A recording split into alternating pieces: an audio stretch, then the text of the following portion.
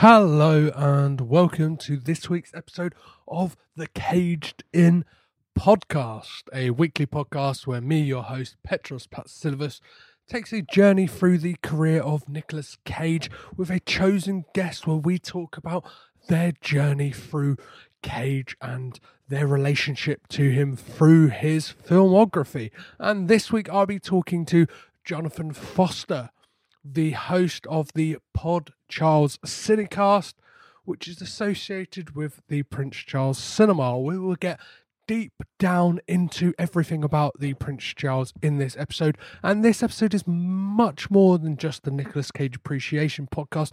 This is very much an appreciation of cinema and the experience of cinema, and especially in these times that we're going through right now, something that is sorely missed throughout the film community. And very much in this conversation we talk about the joys in which cinema can bring us, and it brings us together. And I'll get into the episode because we really deep dive into all of that stuff and just what makes cinema great. But before we talk about the frozen ground and I get into this episode with the fantastic conversation with Jonathan, there's something that's been missing the last couple of weeks at Caged In, and that is a trip to my friend, the Anagram Hunter. As always, you can find the Anagram Hunter on Twitter at Thomas_W_Hunter. And the anagram he has this week is Fred Gonzo Hunter. So the frozen ground, Fred Gonzo Hunter. I can already tell you this has nothing to do with the frozen ground whatsoever. It doesn't reveal anything about who the killer actually is. We learn that within the first 5 minutes of the film. But this is also Thomas's paternal grandfather's actual name, which, I'm not going to lie, is a fantastic name. Fred Gonzo Hunter. Already, the words Gonzo and Hunter remind me of Hunter S. Thompson. And I'm like, wow, Gonzo Hunter. Whew. I will have that slice of bread any day. So that is this week's anagram. We won't be talking about it at the end because it has nothing to do with the film, but it's a fantastic anagram. So please hit him up on Twitter for all of your anagram needs. So yeah, let's get into this episode and enjoy the conversation I had with Jonathan Foster, and I'll chat to you at the end.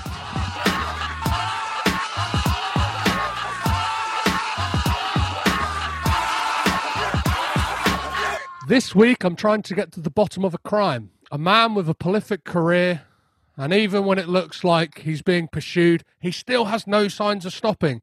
That very much could be the basis of this podcast, Nicolas Cage's career, but it is also the plot of this week's film. Nicolas Cage is on the good side of the law in pursuit of my old friend John Cusack in this true crime thriller, The Frozen Ground. Like all good detectives, I have a partner to solve this case. From the Pod Charles Cinecast, Jonathan Foster. How are you, Jonathan? Hey, how's it going, man? I'm not doing too bad. How are you? I'm good. I found this film a difficult one because I've kind of done some research into it and like kind of looked at the real life case that this is based on, and I feel like that is. I feel like those nerds who go on about like Lord of the Rings and like Harry Potter and like pushing up their glasses going, well, it's not as good as the book. Yeah. Like, and I know that's a weird comparison to say like, oh, it's not as good as the real crimes. Like, I just yeah. No, you're pretty spot on with that, I think, because like I think like when you asked me if I wanted to come on and you were asking which films, and I'm just looking through and I'm like, debating on Mom and Dad and Frozen Ground. And I was just like, oh, I like a bit of true crime. Let's go for Frozen Grounds. And now I kind of wish I'd gone Mom and Dad because, yeah, you're pretty spot on.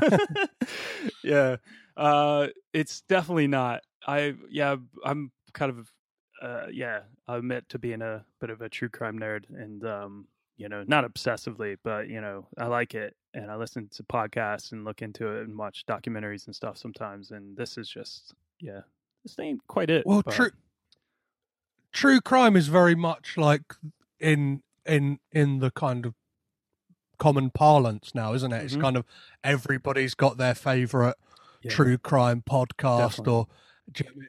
And even watching this, even like TV, like we have like Mindhunter and stuff like that on Netflix, so people are kind of ingesting all of that. And then I couldn't help, like with this movie, to kind of think of is it Insomniac, the Christopher Nolan film with Robin Williams, because it's that kind of set in like a snowbound like wilderness, and it is that thing of like killer and like cop, like battle of wits. But definitely. I don't know if the but before we go too deep into talking about this film, I always ask my guests a few questions up front, just to kind of understand where they are in the kind of broad spectrum of Nicolas Cage. And first question is always, are you a Nicolas Cage fan?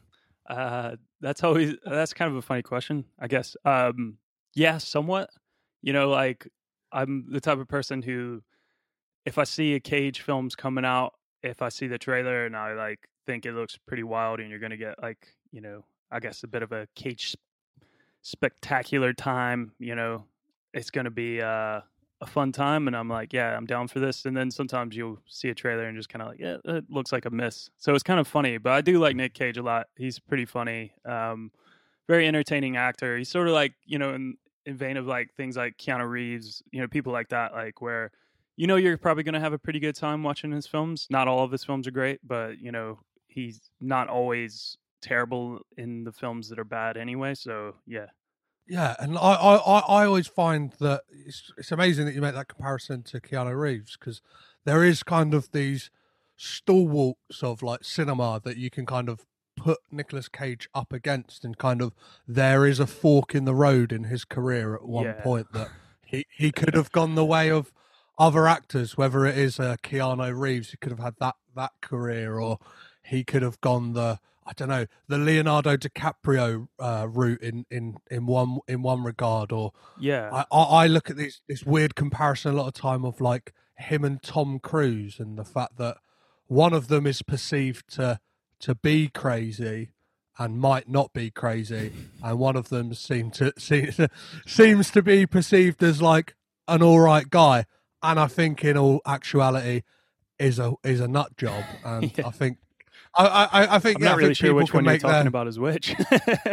well, yeah, it's open for interpretation, but any given day. Fuck it. I'll say it. It's Tom Cruise is the nut job. I'm going to get it out there. 100%. I mean, I figured that's where you're going, but you know, any day of the week you could kind of be either or. Because I mean, Nicolas Cage. I mean, I don't know. That dude's wild, but I mean. Maybe it's a fun kind of wild, you know. At least he's not like a Scientologist, I guess. So, well, yeah. From like kind of doing this journey and like watching all his films and like watching interviews with him, it all kind of weirdly seems like he is having fun. And obviously there is this glaring thing of like him being chased by the tax man around 2009. Yeah, hence why his output like markedly increases. In that, like, I think half of the movies he's ever released in like his, I don't know, it's got to be like a 30-year career, have all come out in 10 years. He's overextending himself, buying like castles and like haunted houses in New Orleans and shit, right? So he's got a castle in Bath. He had like what's her name? He had the woman Kathy Bates played in American Horror Story, like the one set in New Orleans. Yeah, like that real life woman. I get her confused with Marie Laveau, but that's obviously Angela Bassett's character. Anyway, he owned that house. He owned a dinosaur skull that turned out to be like was robbed from like Ecuador. And funnily enough, he outbid Leonardo DiCaprio in a bid in that. And it's like I like to always think like in the way that Leonardo DiCaprio plays it safe a lot with his roles and works only with kind of Oscar baiting directors. Like, Yeah. there's a good like parallel between that auction and their careers, in that Cage is happy to take the risk and maybe pay the extra $1 million for a skull, whereas Leonardo DiCaprio's like, no, I'll play it safe. I don't need another skull. Yeah. Like, Leo's a better politician. Yeah, exactly. Yeah. Cage is more of a wild man. Yeah. So, what was the first Nick Cage film you remember seeing? I have like vague memories of watching like things with my mother as a child. Like my mom was really into like rom-com films and stuff. So it's funny, like as I got older, I was a little bit more like, oh, I don't like rom-coms. But now as an adult, I'm just totally all for them and I love them. So I have vague memories of early Cage films like Valley Girl and Moonstruck. And then also like a bit of Raising Arizona, which is, sort of a not really quite a rom-com, but it has those elements. But the one I can really remember watching like all the way through was It Can Happen to You, like really young, which I to this day just still love a lot. and also, yeah, it's. Oh, sorry. I was just gonna say I also remember watching like Honeymoon in Vegas as well, which is not quite the same as Leaving Las Vegas. Yeah, that's come up. Yeah. That's come up before on this. Like, I guess saying that was their first entry point, and that, But yeah, It Could Happen to You. Really fun film. I always love to see Rosie Perez as well. Yeah, I just don't think she was like amazing back then. Like, I mean, she's still amazing now for sure, but like back then, she had like a few films back to back that were just so incredible. So yeah. Well, yeah, I recently listened to the Beastie Boys book, and she's like one of the contributors. She like reads like some of the chapters in it, and it's just like such a breath of fresh air to hear her voice again. Yeah, like I think it's ingrained in my brain, just like her in White Men Can't Jump. Yeah, definitely. Billy, that is like that. It's just like forever like ingrained in my mind. But yeah, that's a weird like kind of, I don't know, entry point for Cage. Obviously, like around that time in his career, there was a lot of those like rom-coms. But yeah, he hadn't quite gone crazy yet. Like he was still, I guess, sort of like making his stance in Hollywood, like, getting into a little bit more serious roles. I mean, obviously he did like Vampires. Did he do Vampire's Kiss back in the 80s as well? Like 88 or something like that? Yeah, that's like... So, well, I think it was like, that's a very, very tempestuous story with that. I think it was like filmed in 86, but didn't end up coming out till like 89 or something like that. But yeah, like that is, well, that's cited as his favorite movie he's ever done. Yeah, I've seen that before. Yes. Yeah, which is cool. I know what you mean. I know what you mean about that thing that he's like, around that time, he didn't really, I don't know. I do know. Yeah, of course. He hadn't kind of settled into that mold of the Cage that people either love or hate today. And I always find it really interesting that he kind of never had that heartthrob stage. He kind of like, even in those like rom-coms, he plays almost like quite a modern guy in the fact that he's just like the everyman, as opposed to like the Matthew McConaughey shirtless. Do you know what I mean? Like dead sexy, like leaning against his co-star on the poster. Like Cage was just kind of, I don't know, Honeymoon in Vegas. I always just remember he plays like a PI, I believe, or like just this kind of like, I don't know. But they're always fun because you always get those glimpses of the madman that is Nick Cage. So it leads me on to my third question that I always ask is, what's your favourite Nick Cage film? Do you hold one up as a favourite? I mean, I was incredibly impressed and loved Mandy when that came out recently, but I would say probably my all-time favorite is Raising Arizona. Like it's got like, I think like everything you could want from Nick Cage in it. Like where it's got like the crazy side and stuff, and just the nice guy side. So you got like the lovable nice guy that you could find and It Can Happen to You, or if you want the incredible bad boy side, like from Wild at Heart, it's there too. So I mean, it's like this really nice package of I think what sells him the best. It's I cite that as like that is the first truly like Nicolas Cage performance. Yeah. Like, because up until that point, it was a lot of like there were glimmers of it. Like we kind of got him going out on a whim, doing the mad voice in Peggy Sue Got Married, and like you could see that he was willing to take those risks. But like that one was just like, right, he has taken something, and a guest of my a previous guest mentioned that one of his biggest influences was like cartoons. So like kind of, and that's why he insisted that he had the Woody Woodpecker tattoo. Is that he was kind of he wanted to be like a real life cartoon character, like the wild hair and just the way he acted in that movie just is ramped up to 11 constantly. And I think a lot of him though, like really just comes from like the kind of director that he has as well. You know, like I always feel like his best roles are just always just like with the directors that like know exactly what he can do and just like let him do it and aren't afraid to like push it. Like, I mean, if you think about Raising Arizona, the Coen brothers, they're not afraid to like, well, they're brilliant writers as well and brilliant storytellers and directors, and they always have like the best cinematographers, and so their films are always just so good looking. And then you add in like their ability to just kind of push the boundaries on certain actors that they know could give you like a really wild performance. I mean, just thinking about like The Big Lebowski with Jeff Bridges and John Goodman. I mean, like just really letting them push it. And that's the same thing with Raising Arizona with Nick Cage. And I mean, the same could be said with like Wild at Heart. It's like almost that's kind of like the same character, but he's just, if he went down the badder road, you know, like if he like didn't have like a nice bone in his body like he does in Raising Arizona, like Wild at Heart, like David Lynch just like really pushes it. And it's, I mean, he pushes everything. So, I mean, it's just like phenomenal, but yeah.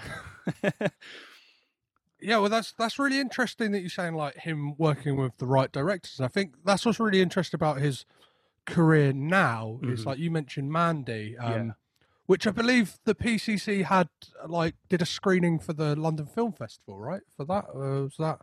Or I'm trying to remember. Did I read that wrong? We might have. I'm trying to remember exactly what happened with that. Like we might have had a screening. I can't remember. I know we had it with Color Out of Space recently. Yeah, and well, that like, launched off like a series of screenings. But Mandy was a funny one, but it could have been during LFF. But I remember, because that would put it out in October, which was roughly when it came out. But it was like this weird thing where like no cinemas wanted to touch it. Like I think they just thought, oh, we're not going to make any money off of this. This is like, whatever. And it's going straight to, home release and all that sort of stuff. So usually when that happens, cinemas don't want to touch it because they know it's coming out like in a week or something like that. And we were like, well, we'll play it. And it turned out to be like gangbusters for us. I mean, it was amazing how much people were like so into coming to see that at the Prince Charles, and then like no one was showing it anywhere else in town. And then finally some cinemas started to like pop in and get a few screenings here and there, but like we were the only place in the West End that was showing it, and we reaped the rewards. Yeah, so at the time of its release I was living in Brighton, so like I had like there was luckily I think there was like one screening like they had, which was like I think it was Picture House do like a kind of midnight madness, they call it, where they just kind of do like what they deem to be like, I don't know, like not extreme cinema, but do you know what I mean? Something of like a Mandy ilk that is like that. I mean, it's a midnight movie. It was just like, what like it is. It run. You cut that film's veins and it bleeds midnight movie. Yeah. But you mentioning the Prince Charles Cinema. So what is like? I've looked back at the kind of like roster of Nicolas Cage stuff you guys have like done over the last few years, and like there's been some amazing stuff. And obviously, like how would you describe like the PCC to people who don't know what it is really? All right. So the PCC is the Prince Charles Cinema. No relation to Prince Charles, I don't think. I don't know. We're trying to figure that out, why they called it that. But it used to be a theater. But yeah, I mean, like the Prince Charles Cinema, man, it's just like a weird place for it's in the middle of the West End, so you have all the big theaters and all the big cinemas. It's sort of it's like an independent place. It's sort of a place that that shouldn't exist over there, but it does, and it is going to play all the stuff from your childhood, everything that you love, everything that you hold near and dear to your heart. But that sounds like pretty vague because it's like you as a person, you could be 20, you could be 30, you could be 40, you could be 50, and odds are we're going to be playing something that's going to be near and dear to your heart from your childhood. And that's the kind of program we have. It's all ranging from all eras of cinema. It's going to be cult hits, it's going to be classics, there's going to be sing-alongs. It's basically show everything. We just really love movies, and we like to get films that don't get a chance to get a lot of shine, like a little bit more shine as well. So, well, yeah, I'm gonna talk from personal experience. Like one of my experiences from the Prince Charles Cinema. My first experience was watching 10 Things I Hate About You, but it was a quote along screening, and like for me, like that movie. Again, you mentioning stuff from your childhood, that was something like, I grew up with an older brother and sister, and especially my sister, like that film was on hard rotation, and whether I liked it or not became just like one that I looked on fondly from that time.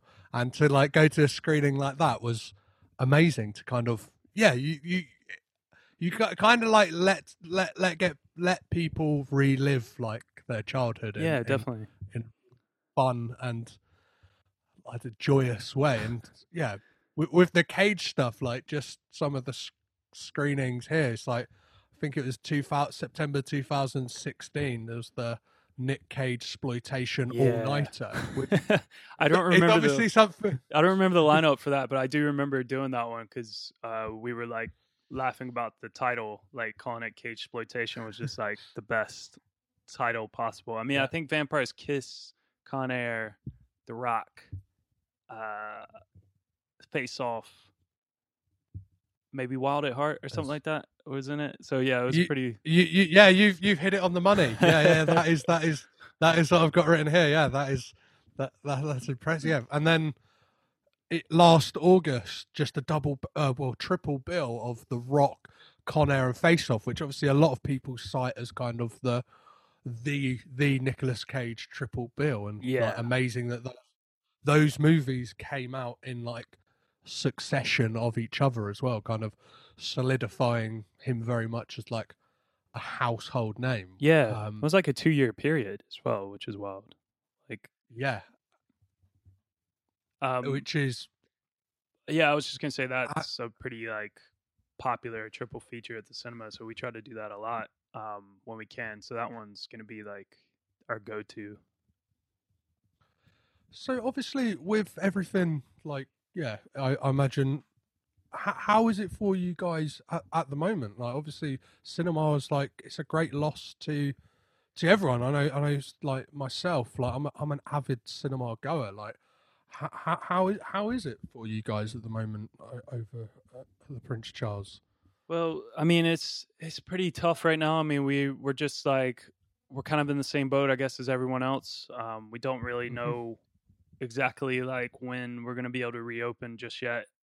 We're trying to plan as much as we can ahead of time for how we reopen and how we're going to deal with social distancing and all that, and be as safe as possible. But at the same time, like we need some guidance from the government and stuff as well to like how businesses should be implementing that. And until that happens, I guess we're kind of like in a bit of a clueless state. But I mean, we are trying. We're looking into things as much as we can, like what the theater associations and all that sort of stuff are saying around London. And I think we're gonna kind of be playing like watching see how like some of the bigger chains and stuff start to open and what kind of things they implement. We'll see what happens. I mean, it's kind of like day to day because things change every day and we don't really know what's going to happen. But it's scary though. I mean, like the thing is, I think people will be very much keen to come back to see us. I think some people who work for us might be afraid that like, oh well, because like younger generations, they're starting to like move past cinema anyway, and like I don't necessarily 100% believe me saying that, like, because I think young people are still like keen to go see cinema, but like they obviously don't have as much money, and being able to watch things at home and all that sort of stuff really like just the internet's wild. So they can stream things and they can see things, and now film companies are just putting stuff out straight to on-demand services and all that sort of stuff. So I mean, people are going to watch things that way, but we fear that like hey, they might not come back. But I don't think that's necessarily true. I think people are very keen to come back, but it's like, can you survive if you can only let a certain amount of people in? I mean, it's almost like not being open, so it's kind of scary. Well, especially like for you guys, like it is that thing that you have kind of made a name and carved out the niche that like your programming is a lot of stuff that people can just watch at home anyway. Do you know what I mean? Like I could easily like curate a night where I watch The Rock, Con Air and Face Off, but it's that kind of sense of community and just like that feeling of like-mindedness that that you get with like an amazing like establishment like the Prince Charles, which like I've always like every time I've come it's always been a joy. And just any time I'm in the West End and like I walk past like and see the marquee, which obviously is something that you guys are famous for, right? Yeah. Like the kind of stuff that's written out on the front that kind of is always eye-grabbing and just really gets people talking. What is it currently? It's I'll be back, right? We'll be back. Yeah, I will be back. Sorry. we are thinking of like what we're gonna do when we can reopen. Like, what's our messaging going to be? Obviously, like our readograph is a big important part of that. But yeah, it's been nice to see that like take off a bit. Like since we've shut down, and a lot of people picked up on that message and stuff, and it's been like a readograph that's been shared out a lot. So that's been really sweet. It's been nice. Like people are really excited for us to come back, and that's great. And like we've just been trying to do as much as we can, like to keep people informed and keep people engaged online. Like our emails and stuff we've been working really hard, just come up with games and fun things to keep people invested in us, and trying to get people to support us via our memberships and stuff, because that's the only way we can really like stay afloat right now. And obviously the podcast, trying really hard to just keep a voice out there for the cinema and keep some fun going with talking about films, because I mean that's all we can really do right now. So well, I know very much when your doors open that I don't know, the like-minded people who probably listen to this as well. Like I know a good few people who very much miss the Prince Charles Cinema. Yeah. I'm very much one of them, and I'm kind of saddened to read last night when I was looking at kind of the programming you've done. It looks like it's unlikely to happen, but for the 21st of June, you had a National Treasure double bill planned, which is like really hits me in a sweet spot.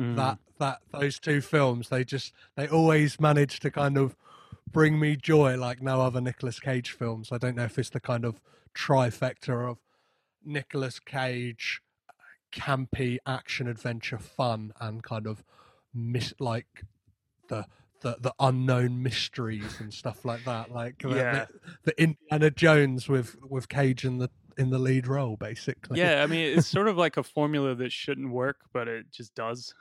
Like when like that description of that you gave of National Treasure, you're just thinking of Nicolas Cage is just kind of like, he shouldn't be in that role, but he pulls it off. It's a lot of fun.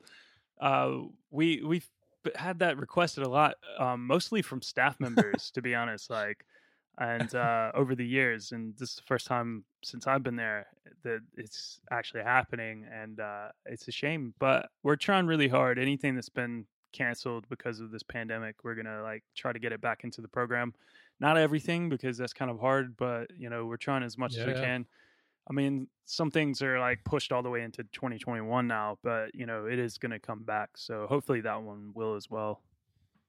Amazing. Well, I will certainly be there, clutching a printed out copy of the Declaration of Independence. Sounds good. Amazing. So I guess we should talk about the Frozen Ground. Yeah. So it's Nick Cage and John Cusack back on screen together since Con Air, but it's a role reversal, right? Because obviously Cage played the convict in that, and John Cusack was the lawman. But now it's Cage is hunting down Cusack, which I don't have a massive beef with John Cusack, but whilst doing this podcast, I got blocked by John Cusack on Twitter. Oh, really? I was going to ask you because you said your friend John Cusack, and I was like, what's that? And then you've been blocked by him. Okay, so yeah, it's it's kind of a very like weird story in that I like one of my guests mentioned on the podcast that he got blocked by John Cusack. He told the story of it, which is a very like innocuous story of just like he added him and like talked about a film he was in, like not in a disparaging way at all, and John Cusack kind of took umbrage to it and blocked him, and it was kind of all like low level stuff, and then just as like very much like this podcast, I wear my tongue firmly in my cheek, and call it the naivety of like early podcasting. I think it was like a very early episode as well, so I don't know. I just thought any kind of like any way to get people like listening. I just fired out a tweet like, listen to this week's episode to find out how my guest like Martin got blocked by John Cusack. Well, it seems that John Cusack is a man that I guess looks up his name a lot on Twitter. Yeah.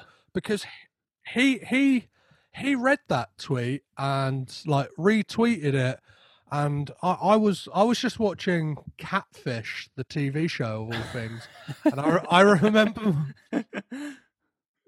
I just remember like my phone just like blowing up, like because it wasn't just John Cusack who had like responded. I just had like a deluge of like his fans piling on and just like calling me a piece of shit, and like I like don't know, like I was like, oh shit, I didn't really ask for this. Like, well, maybe I did, I don't know, but like I was like, it wasn't that bad. I'm honest, and like kind of, I probably didn't help myself because I got kind of like cheeky because like John Cusack was like, oh, you could ask me, and I just saw it as a kind of shameless way to be like, oh, well, John, I would love to have you on the podcast to talk about your work in The Frozen Ground and Con Air. Like, anytime you're up for it, like, let's have a chat. And, shortly after, he said, like, your guest was probably being a dick, just like you, or something along those lines. And from that day, me and John Cusack have been firm friends.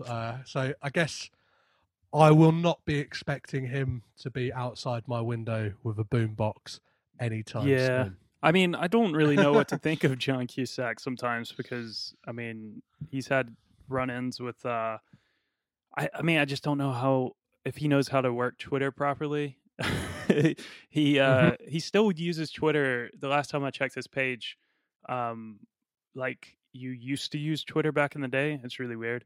Like the weird retweet, like writing the RT and stuff. It's really strange. But and he also got into a weird thing of like, I don't know, just tweeting some things that were slightly anti-Semitic as well, which was kind of weird. Oh boy. So I mean, I don't know, he's a weird dude. But I did see that he posted something from getting hit with a baton last night in LA damn. during some of these riots. So I don't know, maybe karma. I don't know, but I've been blocked via the podcast as well. So I'm early days as well. We got blocked by Bull, who is a prolific bad video game director, and yeah.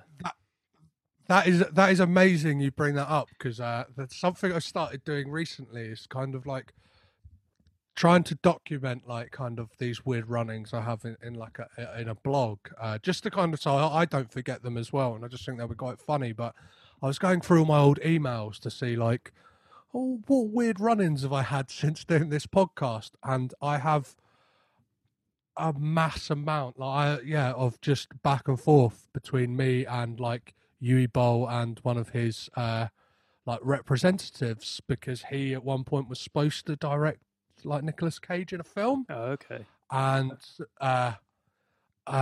very quickly I was like, I don't want to do this interview. Like I will happily say it.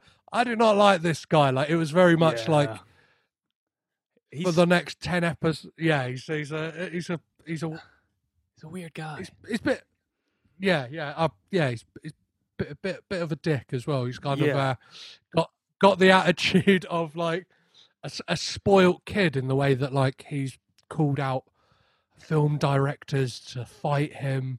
He's like had a very weird kind of career in film, that like his films are bad.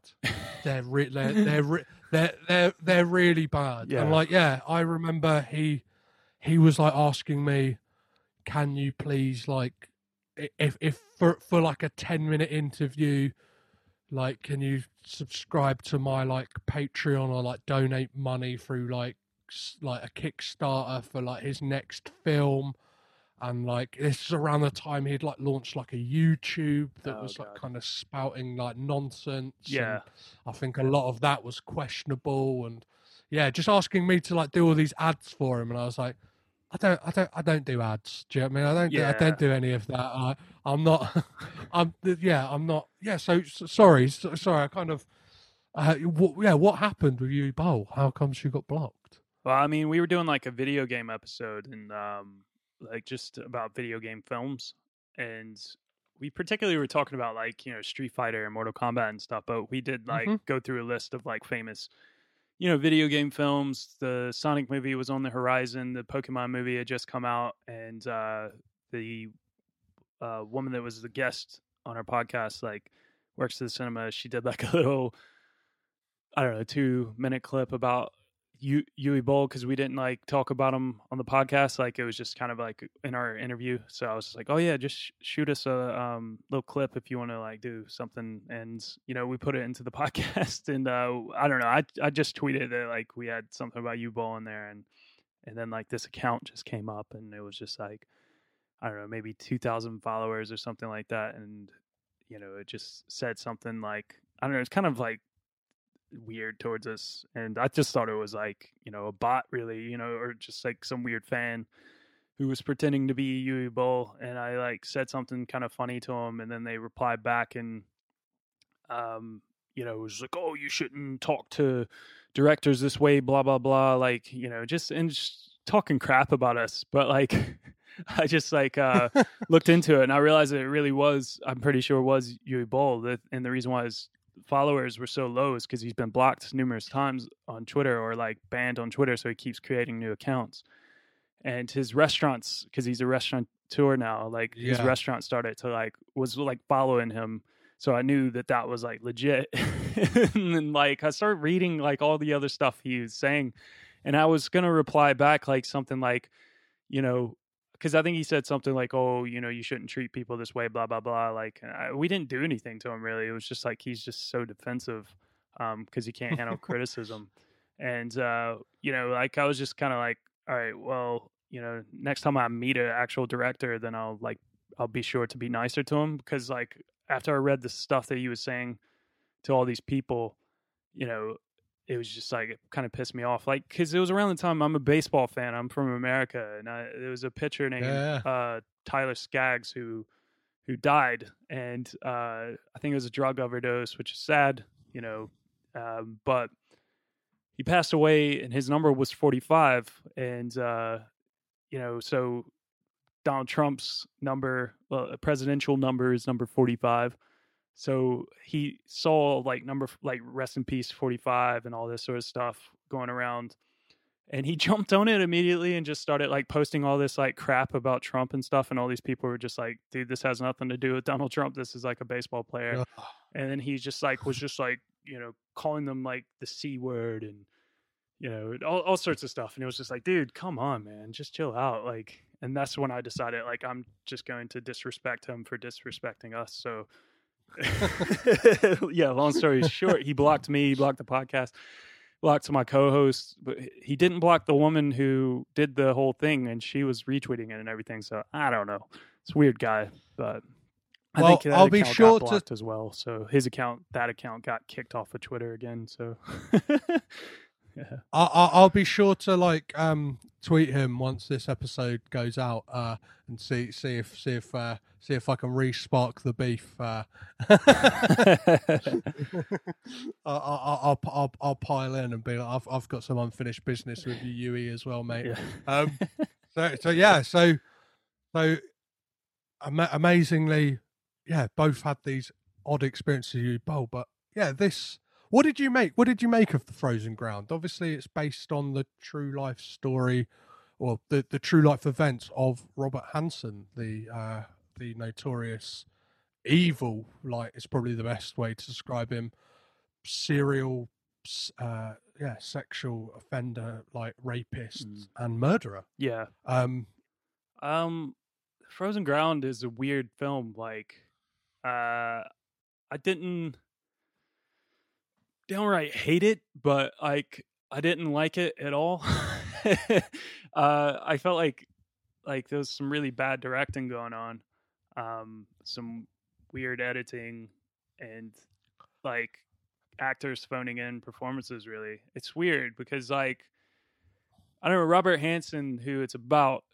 I don't know. I just feel like they didn't really do anything to like get you into like what this person was, and I don't know, maybe Cusack is probably the wrong person to play him as well, and I don't know if it's necessarily like his fault or anything. Like I've seen like people saying about Cusack's performance being really terrible in this film, and I don't think it was terrible. I just think it was just like, I don't know, like the direction was bad. Like it's a weird movie. Like it doesn't really sell who Robert Hansen was at all. Like, you don't actually know who he is, period. I feel like you just kind of jump into the story, and then the story just goes at almost breakneck speed, and you're just kind of like, what the fuck is going on?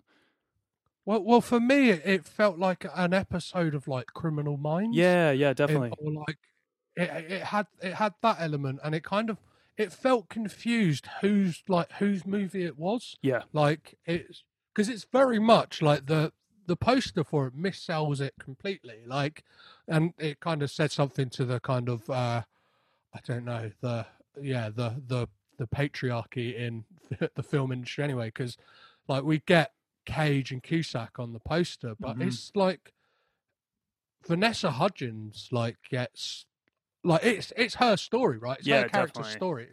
It's Cindy's story, but even with that, it's very confused as to like. It would make sense if it was a movie about this kind of like this survive, like, do you know what I mean? The one that got away from this monster, but then it kind of muddies it with this story of like, yeah, this composite character this kind of based on real life character that Cage plays in Jack Holcomb, and like, yeah, like. It doesn't do enough, as you said, to like give us the background on like Robert Hansen. So like it's like with the Cage stuff, it's like that cop like, oh, I'm trying to get out like of the. Do you know what I mean? Like I'm trying to get out of being a cop, but like there's this case that's really like pulling me back, and it's stuff that works well in other movies. Yeah, but like. I felt like they had so much weight of like the real life events that I don't know that they did. They didn't really do it. It's weird to say they didn't do it justice, and obviously like that's a weird thing to say. Not that it's not that I wanted to see like a play by play of all of the murders that Hansen did, but I just feel like maybe with like a lesser known actor, or like if they kind of had settled on who this is about. Do you know what I mean? Yeah, definitely. I mean, it's funny because there's so many like good actors in this film. Like, you know, obviously you've got Nicolas Cage and you've got John Cusack. I mean, there's some names, and then Vanessa Hudgens was just kind of creeping her way into doing like serious film roles after her Disney career. So, I mean, obviously that was like a big thing, like for her to be doing like something that's kind of like, I don't know, like a bit of a, I'm trying to think of the right word to say, but you know, just like it's a bit of a testy character for her, like compared to like her pristine Disney roles and stuff. And then you've got like the supporting actors, like, you know, Kevin Dunn and what's his name, Hank Schrader from Breaking Bad. Yeah, you got Dean Norris. Yeah, Dean there, Norris. And it's just like it's Kurt weird. Fuller as well. Yeah. It's weird. It's like these guys are all there to be these great supporting pieces, but they're the thing is, I didn't know who anybody's name was in this film apart from Cindy and obviously Robert Hansen. Like, I really couldn't have told you what Nicolas Cage's name was in this film if you asked me, like, until you said Jack Holcomb again, and then I was like, oh yeah, that was it.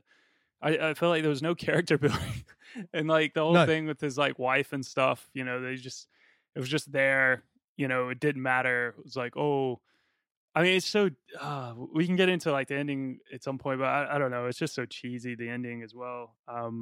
Just her like, oh yeah, you just go ahead and you catch that criminal, and I'm gonna go get my job because this is what I mean. It's just like, oh god, this is who wrote this. This is like, and it was the director who wrote it, Scott Walker. I mean, I don't know what he's done since, but he's done nothing since. Yeah. He's done a short before this, and yeah, this is the only movie he's directed. And like when I first saw the name Scott Walker, I got excited just because I'm a fan of the musician Scott Walker, and I was like, no, he couldn't have directed a film. I was like, the old man is back. I love that song, but not that Scott Walker, unfortunately, guys. The directing in this, like the camera work especially, is bad, isn't it? Yeah, it's so jarring. It's like, I don't know, like if you have problems with like motion sickness and stuff from watching films that the camera shakes a lot, like this is probably not going to be for you.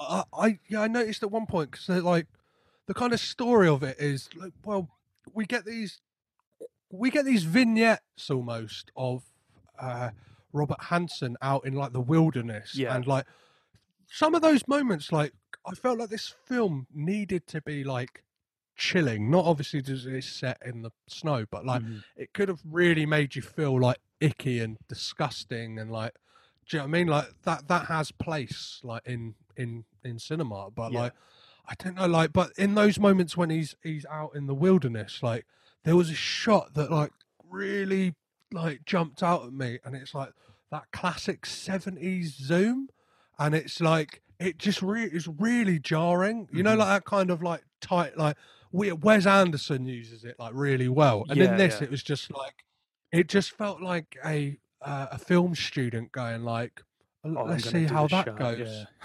And it's like a lot of it as well, and there's a lot of the shots just felt like B-roll, that it's like, oh, we need to pad this out a bit. Like there was one moment, and it's just a shot of an office, and it's like really shaky, and it's like, well, this is not, there's no effect to this. Like, it's a shot of like an empty office, and it's kind of, it sounds like there's some ADR of like Nick Cage in an interview room, and it's like, why are you showing I don't yeah. And there's moments when it's like out in the dark, like in these like hallways and like in these motels and that, and it's just terribly lit. Yeah, you can't see anything, and which is a real shame because, one of the actors that we didn't mention that is in this is 50 Cent. Yeah.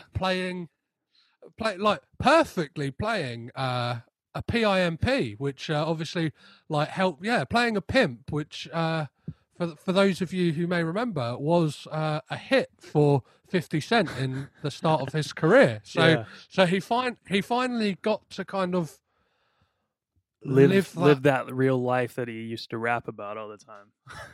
Yeah, in very much he looks like I don't know, like a he's gone as in fancy dress as like Superfly. Yeah, like his hair is like wild in this film. Pretty weird. Actually, when he first came on screen, I didn't really recognize him, and I knew he was supposed to be in it, and I knew he's produced the film as well, which is interesting. I didn't really look into that. I just saw that he was a producer. So, but yeah, when he showed up, I was just like, "Oh shit, that's 50 Cent. Weird." Curtis Jackson. All right. It's a very there's a lot of weird choices in this. Mm. Like obviously this could have been played in the way of like a mystery, but it felt like because they had Cusack in that role of Robert Hansen, like it could have worked serviceably well as in the way of like a Seven. Do you know what I mean? Of Yeah. like, you don't know who the killer is till the third act. Yeah. Like or it could have worked in that, like I don't know, it's famously in Columbo we always used to see that like you see who the killer is from the get-go, but that was always still like entertaining and like I don't know, like you kind of went along with the ride, whereas this like not a lot really not a lot happens. It kind of feels like we join, like from doing the research into the Robert Hansen case, we join it at a very like weird point in the case. Like it's very much nearly solved. Yeah, Do you know what I mean? it's the like, tail end of it, and there's a lot to Robert Hansen's story that they only sort of gloss over in this film, and it's like done really badly as well, so it's very confusing. I mean, there's so much even from the get-go of like Cindy being found by the cops at the beginning of the film. It's really confusing. Like she's handcuffed there and they find her, and then they just go on about the story. And later she's like talking to, I believe it was to Nicolas Cage, and she's like, "Oh, I escaped from his car." And I was like, "But they found you in the hotel. What are you talking about? You escaped from his car?" And then I looked it up, and in real life what actually happened was that she was in his car and he was setting up the plane, like she says in the film, and she escaped.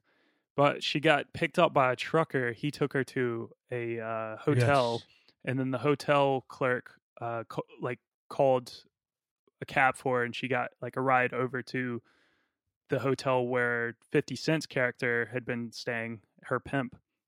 And the truck driver went to work, but he called the police, and the police showed up to that hotel that he dropped her off at, and they were like, "Oh, well, she's gone to this other hotel." And then that's where the police go to that hotel, and they find her still in handcuffs inside of this room. But like they didn't explain that at all, and it's so confusing. Like there's so many instances of that happening in this film where it's just like, what's going on? And I found it really. Well, oh, sorry. Go ahead.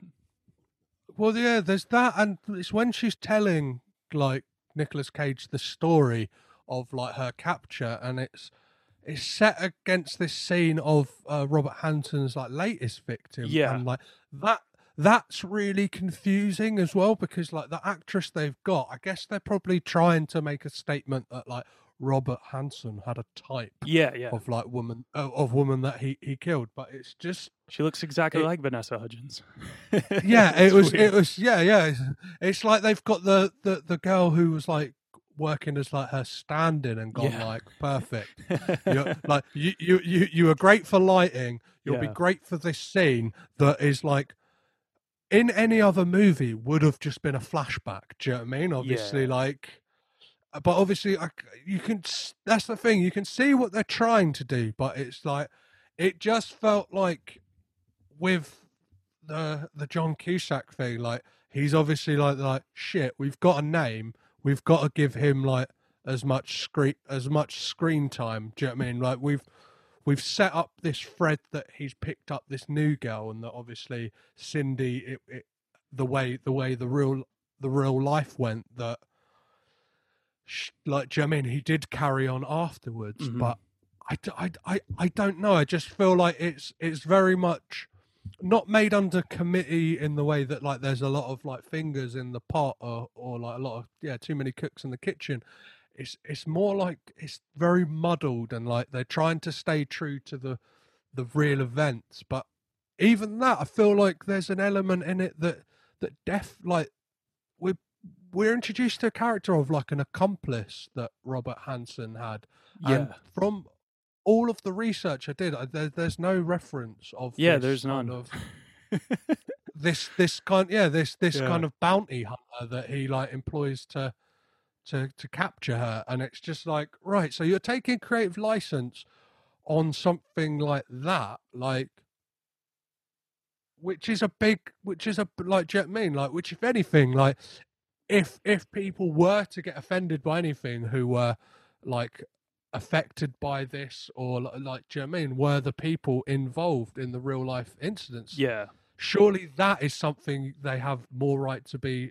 Do you know what I mean? Because it's quite damning, definitely, to be like, to imply that there was an accomplice in some way that is total bullshit. Yeah, it I don't know. It's weird because like the thing about Robert Hansen is that like in real life he was actually more of a nerd, and he was like, he had really bad acne, a really bad speech impediment, and they just didn't really sell that at all in this film.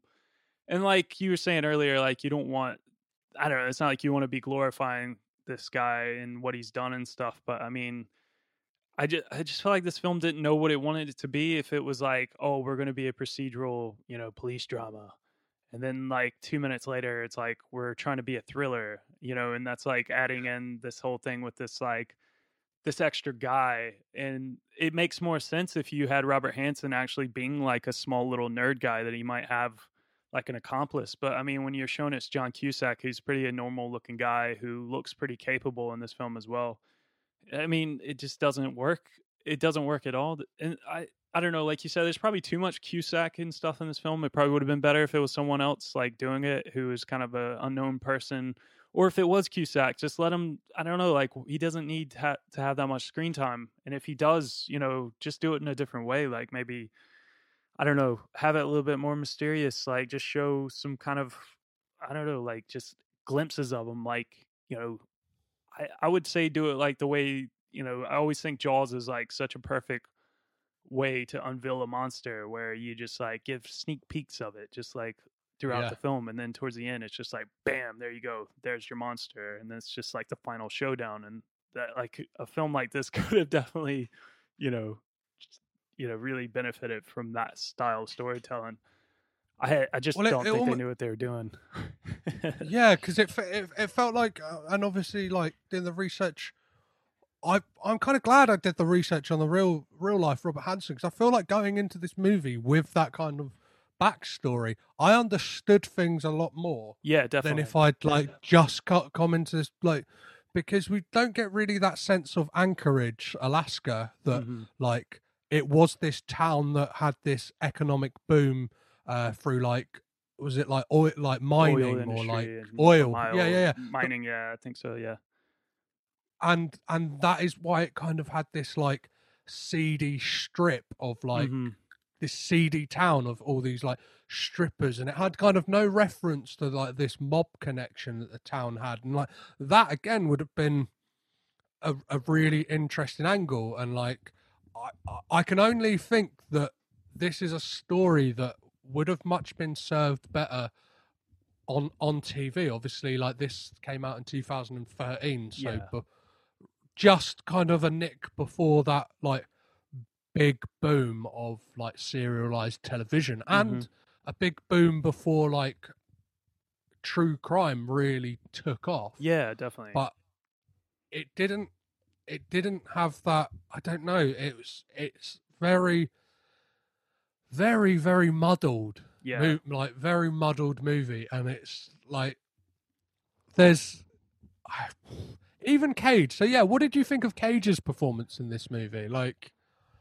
I feel like he did as best as he could with what he had, but I mean, it's very much a non-Nick Cage performance. I mean, like you could have had same thing with Cusack. Really, I mean, you could have had anybody in that role, and you still would have had the same like end product. I feel like there's nothing that really screams like this is a Nick Cage film that's worth watching, or just a Nick Cage film. Period. You know, besides the fact of him just living and breathing inside of it. So, well, yeah, I can almost understand why he would want to go for the role, like in the way that it's like something different. It's playing like a real life character who like and it, like, but it feels like even his performance and like is bogged down in like kind of the weight of the actual events, and it's like he, I don't know, it's almost like I imagine, yeah, from the kind of perception you get of Nicolas Cage, like he's somebody who kind of believes in,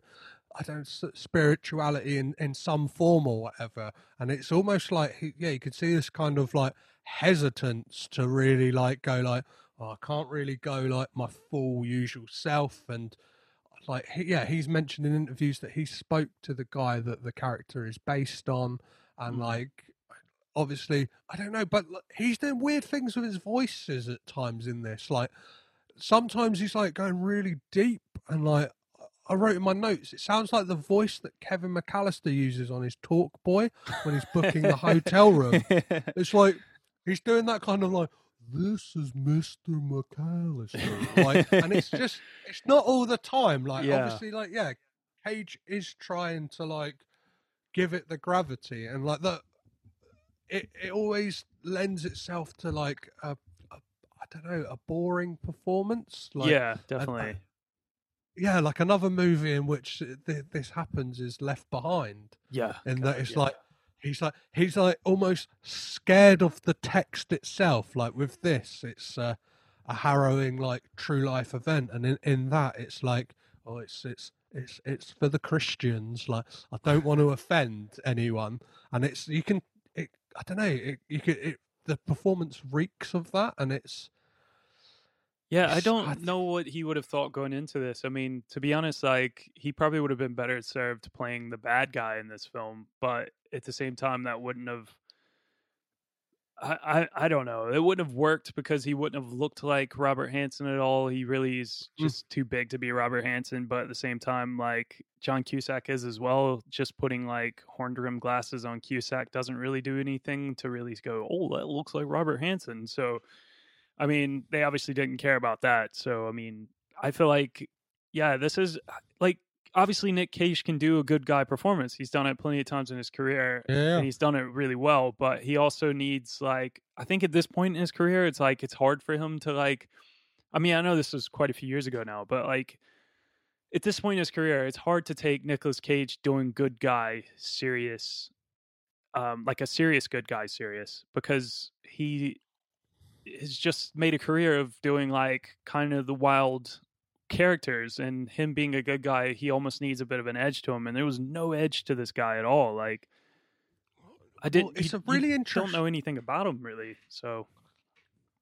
yeah. And I always love to look at the films in context of like when they came out, and obviously like this is 2013, so the year before was like Stolen, which I personally see as like, again, playing a good guy, but I see it as like, I don't know, that one for me really hit me in a sweet spot, and I really enjoyed it, but I don't think it's well received by a lot of people. But like the same year as this is Joe, which is like possibly one of the best Nicolas Cage films that's ever like, and like to your point of him there being no character, Joe is all character. Yeah, do you know what I mean? He plays this good guy, but he's got that edge, and he's 3D. Like, do you know what I mean? He's trying to do right, and like the character study in that. Whereas this, it's just like you're playing good guy cop. You have a couple of like issues at home. You have a daughter who we never see. Yeah, like, yeah. Do you know what I mean? And like, so it's like. I don't know anything about what job he was going to. Like you're supposed to be led to believe that he's like leaving his job, and they're maybe moving house or something like that, and you don't know anything about him. You don't know what makes him tick. You don't know, like, with the exception of, like, maybe it's the case that makes him tick or the mystery, but, like, I don't know anything about this guy. Like I said, I barely knew his name. I only knew his wife's name was Allie because at one point in the film he did say Allie, but, like, I don't know anything about him or his wife. Or yeah, I mean, it's weird because with films like this, like, if you're thinking about, like, a really good film that, like, really, and I mean, this film could have done wonders if it was directed by someone like a David Fincher. But if you're thinking about, like, because Mindhunter is really popular now, and then before Mindhunter there was Zodiac. If you want to get into that whole, like, the chase of a serial killer, and obviously what this film was wanting to do at times, but then at the same time it was getting bogged down with, like, the idea that it needed to be sort of procedural, keep to, like, the true crime element and the facts and all that, but at the same time we want to make it thrilling, so let's make Cindy the center of attention, and, like, the whole story about the, like, her being the one that got away and Robert Hansen wants to chase her down. And I think that's just where they lost everything. But, like, if you think about something like Zodiac, like, just how good they make the characters in that film, particularly, like, Jake Gyllenhaal, just how good his character is fleshed out. Like, the whole thing of him getting married and having the wife and everything is just, like, the kid and all that. Like, it's just everything about his character is just, like, building up to a point where he's just become so obsessed about this case that it just unravels his whole life around him. And he just continues to go as everything is just, like, falling off the branch, and he's just, like, still there. But then, like, if you look at this film, it's like Nicolas Cage is just there. It's like everything's just there. And one thing that I thought was really weird about this, I don't know if you noticed it, it's like the type of film where the director decides that every piece of new information must be given to you in that given scene, like, to advance it to the next scene. Like, there's very few instances of a scene going from, okay, that scene has closure, to like a new scene starting. And then it just feels so jarring because you'd be in, like, they'd be talking to, Robert Hansen or something like that inside the conference room, or they'd be talking to Cindy or something, and then someone just walks in with a note, or someone says, "Oh, there's a call for you." It's like constantly, like, it's like, oh my God, this is so annoying. Well, it's all tell. It's all tell. There's no, like, do you know what I mean? There's no, like, real, like, visual storytelling in this movie. It's, like, definitely. It's all just people having conversations and, like, I don't know, just kind of cliched tropes of, like, definitely, like, there's a moment where Cindy's, like, kind of wants to back out of, like, do you know what I mean? She's like, wants to, maybe I don't want to, like, pursue this whole thing of, like, Robert Hansen. Then, like, Cage is like, well, I had a sister who died.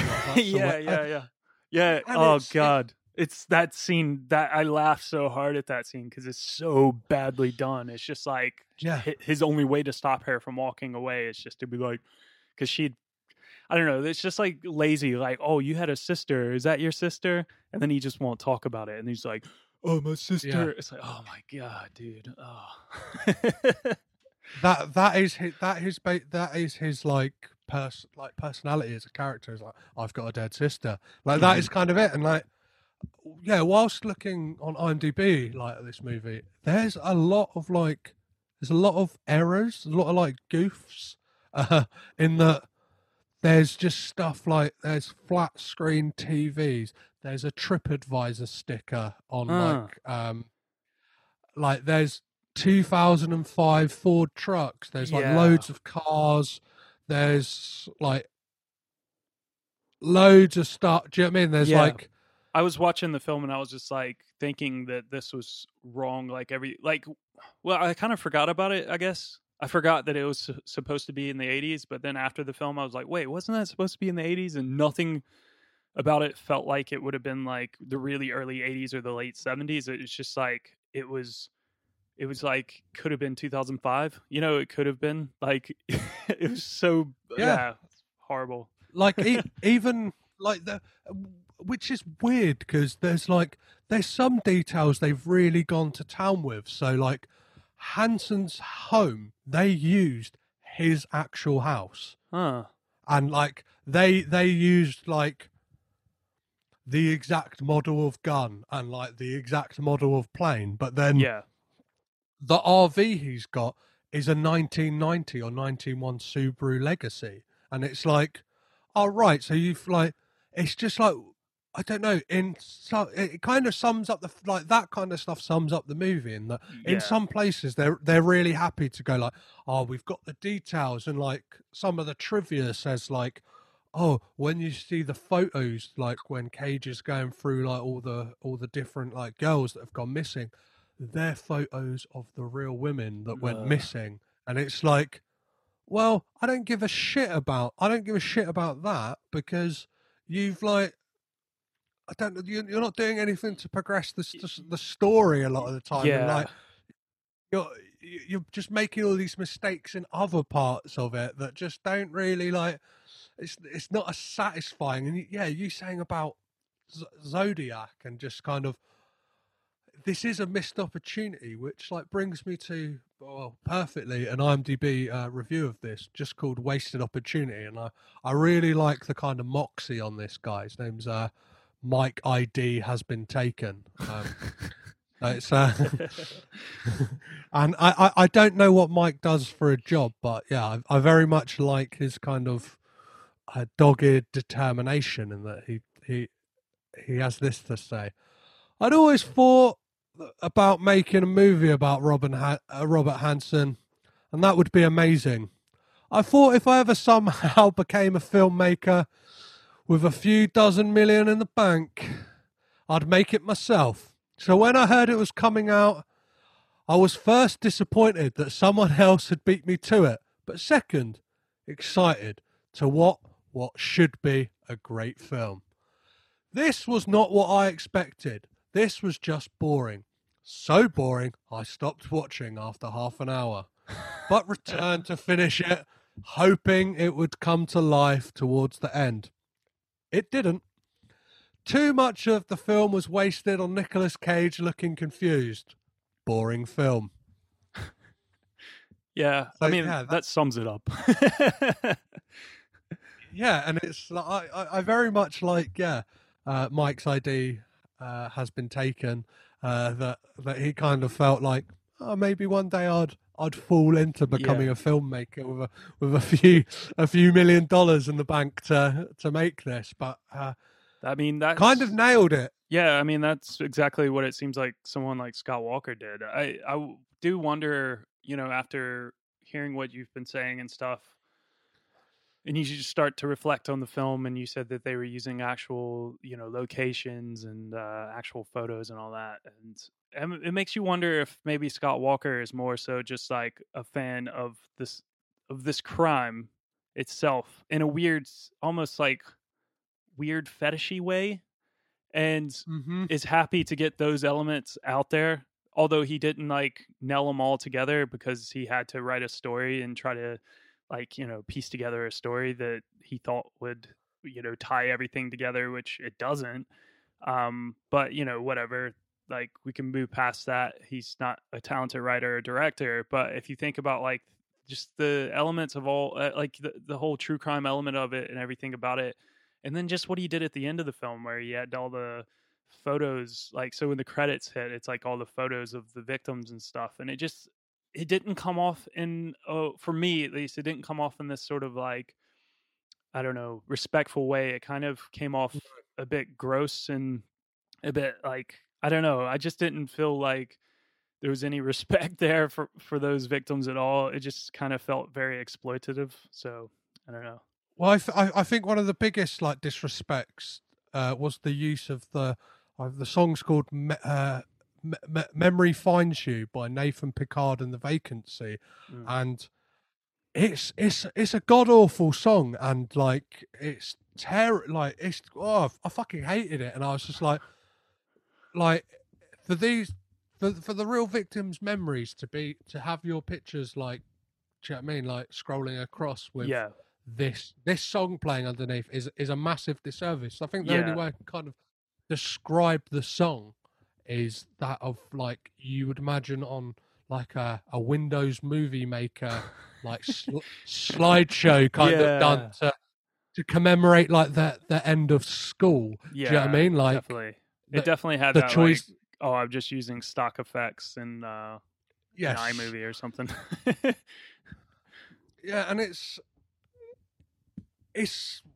weird. Like it's weird, like for me, because I was like, I need to look at this in just like like as a movie. Do you know what I mean? Like, because obviously, like you can look at it from two ways. You can, like, but this was never going to be like the Robert Hansen True Crime Podcast, like because well, that's been done to death as well, Yeah, and definitely.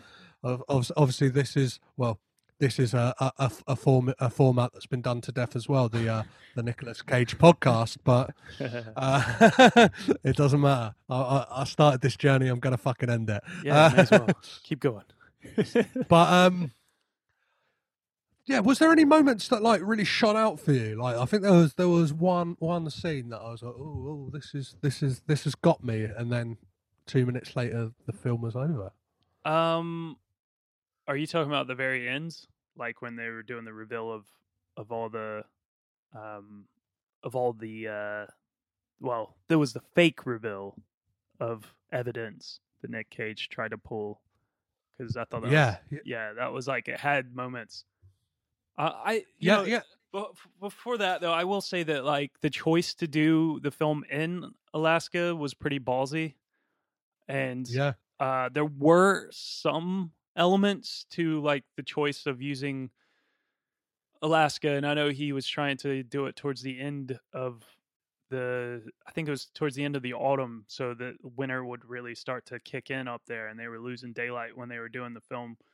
And you do notice it towards the end. There's that scene like where Vanessa Hudgens' character Cindy like sees that elk out in the middle of the street when she's sort of running, and then it's like, just feels really cold, like, and it's just like everything's just kind of like, closing around her and stuff.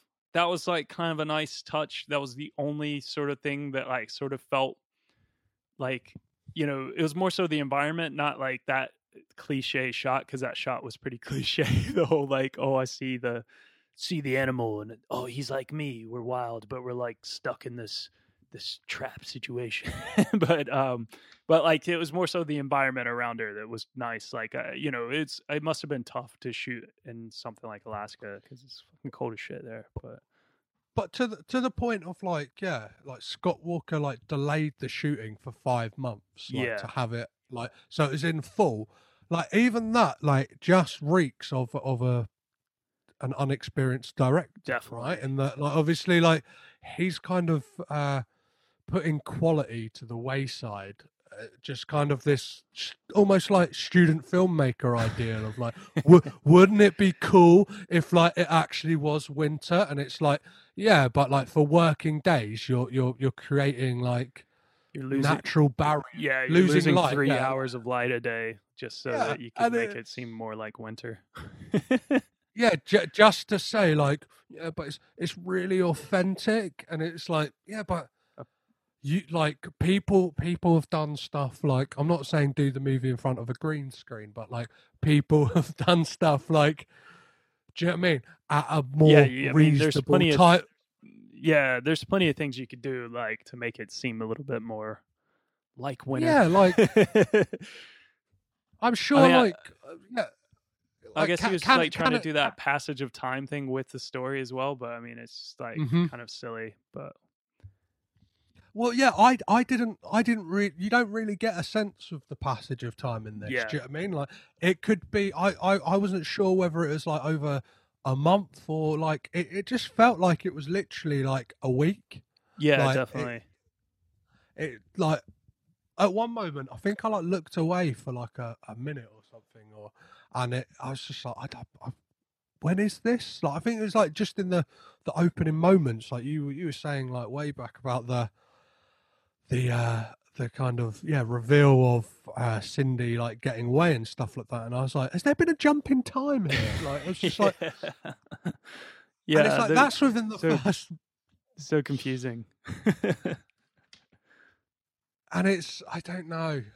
Well, yeah, it feels like I don't know what else really. Yeah, but probably to speak about that like that confession scene, it like has got them tense moments, and like it kind of, we get that burst of like acting from Cusack when like Yeah. I don't know, he gets to deliver like his kind of like when he's seen for the kind of monster that he is. But it's like, I don't know. I think that would have, again, like back to the point of if this film was kind of more of like a puzzle box of a movie and kind of like presented itself in a different way. But like from pretty much the opening scene, we know that he's the bad guy. So like that doesn't have the punch and the impact that it could have had if like, do you know what I mean? Like if they had lent it, and to me it felt like the kind of the scene in Dexter with John Lithgow when he's at like the dinner table. Like maybe it's just the use of the C word, but like that kind of like, and I guess like similar characters as well. And like I don't think they kind of pushed enough in this at how much Robert Hansen like was like more weedy, but like the fact that he was like a pillar of the community. They kind of do it like one shot of it of like him kind of like walking down the street, maybe like saying hello to a few people and like going to his bakery. But then the rest of it, we just see him like either looking really shady in his cabin or like in a strip club. Like, do you know what I mean? Like, looking, yeah. I mean, like, I feel like they just glossed over everything. Like, it was like obvious that this guy like Scott Walker like did enough homework to know like the the pieces of this story, and he just kind of like put them there and just like lazily like weaved his way through it, because he only glossed over so many of these things, like you were saying about him being a pillar of the community. And like I think the thing that really would have helped a little bit more is maybe just like do a few more like suspects, because there would have been more suspects. There would have been, it's the fact that that it's John Cusack is okay, but it's the fact that Nicolas Cage's character knows that it's John Cusack from the beginning, and he's like just got him dead to rights from the very beginning, and he's just pursuing him, and that like works in some capacities, but in this film it just didn't work out because like there's not enough thrill there for the chase. Like it's literally just like, I don't know, the way time passes in this film, the way the scenes change, it's just like the editing's really all over the place. Like, so it didn't really work out like as this great chase or anything, because like Hansen was always kind of there, and then that speed, the roadblock that was always in Nicolas Cage's way was the fact that the people didn't necessarily, his superiors didn't believe him. And they're like, oh, well, we can't go after this guy. He's a pillar of the community. Robert Hansen, if you don't have it, then, he walks. If you don't have the evidence, then he walks. I can't just give you like, a warrant right now. Like I need evidence. And that's just like, I feel like he's just literally just been watching way too much like, CSI or Law and Order or something like that. Oh, I've got to like write this in because that's what they would say. But I mean, there would be numerous suspects, and the whole thing with, they sort of glazed over, and I will give them a slight bit of respect of how they sort of answered it. Was there was a moment where he talks about talking to like the behavioral science guy in FBI and how they made the profile for Robert Hansen, and he basically verbatim of what this person gave him in real life, this person being John Douglas, who wrote the whole Mindhunter book, which that series is based on. The John Douglas guy gave the real life character, the real life state trooper in Alaska, the actual thing that Nicolas Cage read out, like basically, that he would have a speech impediment and all that sort of stuff, and his wife may not know, blah, blah, blah. But the thing is, like, they just glossed over it so quickly, and that could have been a lot more interesting and stuff. And there would have been a hell of a lot more people who were on the suspect list, but Nicolas Cage just knew immediately that was, oh, well, it's him, it's Hansen. This is Hansen. So they don't cross-reference it with anyone else. There's no checking to see, and that could have given you a little bit more mystery, because it's not like everyone who's watching this film knows who Robert Hansen is. He's not like, the most sexy like serial killer out there that people know about. He's a lesser known serial killer, so people would have looked at it as more of a mystery film. They wouldn't have known. Exactly. he's not like a BTK or a Zodiac he's not got that cachet. I don't that serial killers have not that serial killers have cachet. And I'm not saying there's like some kind of top trumps of serial killers. Yeah. Hopefully you get the point. And like you said, even if there wasn't other suspects, they've taken creative license in other ways, and it felt like just in a storytelling way, like taking that creative license as to create a suspect would have made it for a far more enjoyable and tense ride. Like none of this, like I like to feel like uneasy when watching this. Like you mentioned Zodiac, and like there's something like there's like a morbid curiosity in me with that. Like I watched it once. I watched it like during the day, and it like really creeped me out. Yeah. But I've always had this like niggling urge in the back of me to be like, oh, I really want to watch Zodiac again, to feel that, to feel that feeling, if you know what I mean. Like, whereas this, it's like, I don't know. They're going, we know who the bad guy is we know who the killer is from the beginning, and just doesn't. I don't know. It at the same time doesn't do the real life like events justice, and at the same time offends it. Do you know what I mean? Like it's quite offensive to what happened. So would you recommend people watch The Frozen Ground? I think we know the answer. Yeah, I would give it a miss. I mean, if you want to watch we've been talking about Zodiac, go watch Zodiac. Go watch Mindhunter. If you want to like feel a bit, unsure of what's going to happen around the corner, and you actually want to get a nice like, mystery out of it, then don't watch this film because it's not going to do much for you. It's a weird one. I would definitely say, instead of like watching this movie about the Robert Hansen case, listen to the All Killer No Filler podcast. Two fabulous comedians, Kiri Pritchard McLean and Rachel Fairburn, do like a kind of respectful yet comedy based kind of telling of like these true crime stories in kind of a way that a lot of them don't do, and like that is far more like informative and enjoying than this movie. Yeah. I've got my own as well. Mine would be The Last Podcast on the Left, which is another funny comedy-based true crime / all sorts of weirdness podcast. And they have a two-parter on Robert Hansen that's just like way more informative and better than this film. Amazing. Well, before we wrap things up completely, I have this odd scoring system. I'm compiling the data to find out what I'm going to do with it once I've seen all the Nicolas Cage films, and they are as such. Does Nick Cage have bad hair in this movie? I mean, sort of, in the fact that it just kind of looks like the way Nick Cage's hair looks like now, and it's just kind of like bad aging Nick Cage hair. But I mean, there's nothing like it's pretty tame, so not necessarily. And does he do anything crazy with his voice? As we've mentioned before, Vampire's Kiss. Yeah, not at all. No, like there is a scene. There was a couple of those like moments where I kind of remember him talking to his wife at a point where he kind does those weird flexions, like where you think he's going to do a little Cage for us, and he starts to kind of give those little things, but he just never really goes for it. So unfortunately not. And obviously we get a freak out from John Cusack in this, but do we get a freak out from Nicolas Cage? Not at all.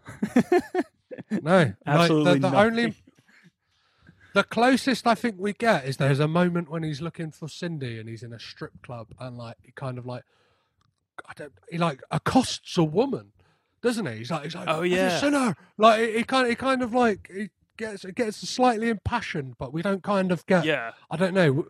It's we don't get Yeah, it's nothing to like write home about that little freak out. You don't really get the classic like cage freak out. It's no crying in your pants, downing vodka in the bathroom. Which is kind of the new gold standard of cage freakouts. But I mean, even if you get 25% of that, you're having a good freak out. And this doesn't even get like, there's less than 0.01% chance that you're going to have anything resembling a freak out in this film. 100%. Well, this feels like a perfect place to leave it. But before you go, Jonathan, where can people like keep up to date with everything that's happening with the Prince Charles Cinema, and more importantly, what's happening with the podcast? Obviously, the Pod Charles Cinecast. I forgot. The Pod Charles Cinecast. Yeah. Very confusing name. Yeah, for the Prince Charles Cinema, obviously, just go to the PCC London on Twitter, or Prince Charles Cinema on Instagram and Facebook. And if you want to get on our email list, you just go to princecharlescinema.com. That's where all of our films are going to be on sale. I mean, obviously, right now we're trying to do as much as we can to keep what's remaining of our program for the rest of the year like intact, and we're trying to keep people updated there. But you can see there's a mailing list icon on the top of the page, pretty much, like you'll see it, and you can join our mailing list and you can keep up to date with what's going on, and hopefully when we'll open we'll have some news. But for the podcast itself, I mean, we're a weekly podcast for the cinema since the lockdown started. We've just kind of been keeping that going as well. We're at the PCC podcast on Twitter and Instagram. We're available everywhere you get your podcasts, so you can find us there. And if you want to support the podcast, we do have a Patreon, patreon.com/the PCC podcast, where we're giving like bonus episodes every month. And I think going forward, we're going to try to do 2 a month. So it's, good stuff. Amazing. Well, I would implore anyone to either like get a membership now, like definitely. What is it? It's £10 for the year or £60 for a whole lifetime, and it's like, especially if you live in or around London, like it's I'll say this obviously without it sounding like a salesman pitch, like, 'cause obviously I don't work there, but it's very much, you'll get an experience, like the cinema experience is like amazing anyway, and I feel like cinema is something we shouldn't lose, that kind of communal experience. But the Prince Charles Cinema gives you something extra and more, in the fact that if you've got this niche kind of interest in film, whether it is a Nicolas Cage all-nighter or it's going to see The Room, like, which obviously like you're going to be in and amongst like-minded people, and like I think that is what cinema is about. And I very much like love the Prince Charles Cinema for that. And which is important for me, especially in this time, to speak to yourself, because it's like cinema is something I'm passionate about, and especially the Prince Charles. Cheers, Jonathan, it's been an absolute pleasure having you on the podcast. Yeah, thanks a lot, man. Thanks for having me on. Maybe you can come pay us a visit someday. I'm sure you don't want to talk about Nick Cage anymore, but maybe something else. Amazing. That would be an absolute pleasure. And again, when the cinemas are back open, guys, make your way down to the Prince Charles Cinema. Yeah, you said it best, man. Like, just, it's an experience, place to be. If you're unsure of how cinema, how the Prince Charles Cinema actually is, I mean, you just need to go. You can get lost in a film, and then when you come out on the other side, you'll realize that you've just had an experience with all the other people who are right there with you. So definitely go up.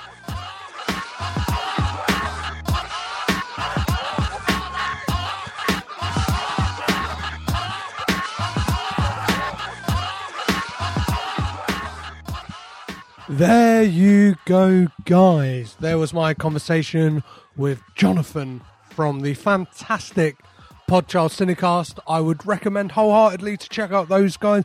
Sign up to their Patreon and just listen to their podcast, because every week they just have interesting insights to great films. And off the back of talking about this, I'm not sure if was inspired by this conversation, but they have a fantastic episode on David Fincher's Zodiac, which I would definitely recommend, as well as a whole host of other amazing episodes. Both Jonathan and Phil, his co-host, are amazing podcasters, and it's just, I don't know, you get that real sense of joy for cinema, and I hope you got that through this episode. If you felt any differently about this film, if you loved it, if you thought, oh, you know what, The Frozen Ground is my favourite Nick Cage film, well, you can argue with me on Facebook, Twitter and Instagram, all at Caged In Pod. That's at Caged In Pod. Or you can send me an email. You can get a bit more personal, get a bit more deep. You can not have that character restriction, or just, I don't know, you don't have that public platform. You can DM me on all of those as well. I will respond. But you can email, which is cagedinpod@gmail.com. As I've been saying for the last few weeks, and as I'll say for forever, you can subscribe to the Patreon, but I don't want that. I want you please to donate your money to charity. I want you to donate your money to Black Lives Matter charity, because more than ever, this fight isn't just a week, it isn't just a black square, it is ongoing. All you people out there, all lives matter. If you're listening to this and think all lives matter, remember, all lives can't matter until Black Lives Matter, okay? So let's just do what we can. Let's just spread the word. Let's just donate money. Let's just spread the cause, and let's just make things equal for everyone. It shouldn't be that hard. It should be simple. So as always, I've been Petrus Patsilivas. I have been Caged In. You have been amazing. And I will talk to you next week when I will be looking at... Oh, it's a good one. It's Joe. 2014's Joe. And I will be joined by none other than Joe Merle of Those Movie Guys podcast, who are at the moment drawing down to the end of their tenure. A very sad day for podcast fans like myself. But let's see him out and listen to next week's episode and give him all the love that he deserves. So as always, you've been amazing. Love you. Bye.